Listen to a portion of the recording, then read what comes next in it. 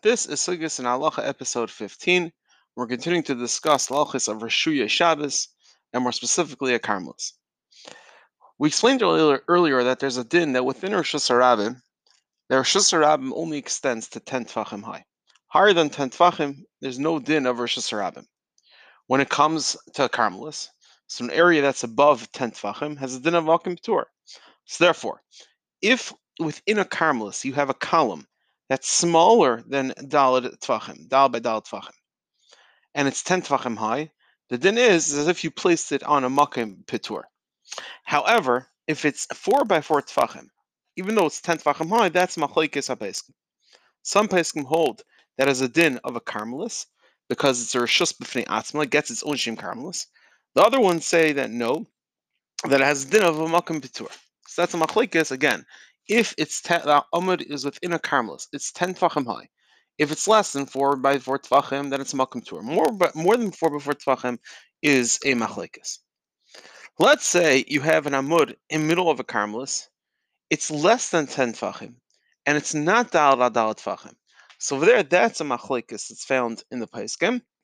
Whether it has a din of a Makim Tur or like a Karmelis, halacha or machmer has a din of a Karmelis. Again, this is an Amud that's in middle of a Karmelis. It's less than 10 tfachim. It does not have a space of 4 by 4 tfachim. Over there, that's machlekes as din of makom tur or a din of a Karmelis. Karpef. What's a karpef? Let's say you have an area that has mechitzas 10 tfachim.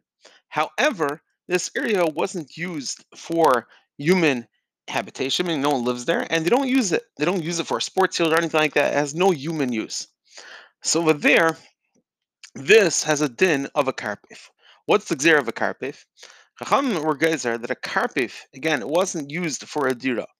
If its space is greater than 5,000 squared ames, meaning it's greater than 100 ames by 50 ames, as a din of a karmelis, and the din is you cannot be metaltal you cannot be metaltal 4 ames in there, like Rosh Hashanah. In addition to that, you can't carry from a karpef to Rosh Hashanah or from Rosh Hashanah to a karpef. However, minat Torah, the din of a karpef is a din of Rosh Hashanah, and therefore it's asr minat Torah to be mitzi from a karpef to a Rosh Hashanah. So let's just review. Karmelis above 10 tfachim. A karmelis above 10 tfachim, let's say you have a column. If it's 10 tfachim high, less than 4 before tfachim, as din of makom tur. If it's 10 tfachim high and the space is bigger than is at least dal tfachim, then that's a machlekes. If it's a makom tur or karmelis, if let's say this amud was less than 10 tfachim and it's less than before tfachim, over there it's a machlekes apeskim is din of makom tur or like a karmelis, or machmer is din of a karmelis. A karpef, what's the din of a karpef? If you have an area that has mechitzas that are 10 tfachim high, but however this area is not designated for human inhabitation, it's not used by humans.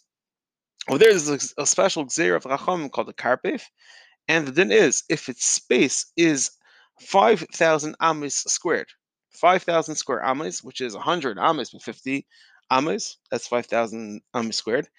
The din has a din of a karmelis, therefore you cannot be metaltal for ames in such a rishos. In addition to that, you cannot carry from rishos hayachid into it or from it to rishos hayachid. However, it's important to note that minat Torah, a din of a karpef is really a rishos hayachid, and therefore it's asr minat Torah to be mitzi from a karpef to a rishos harabim. Everyone have an amazing day.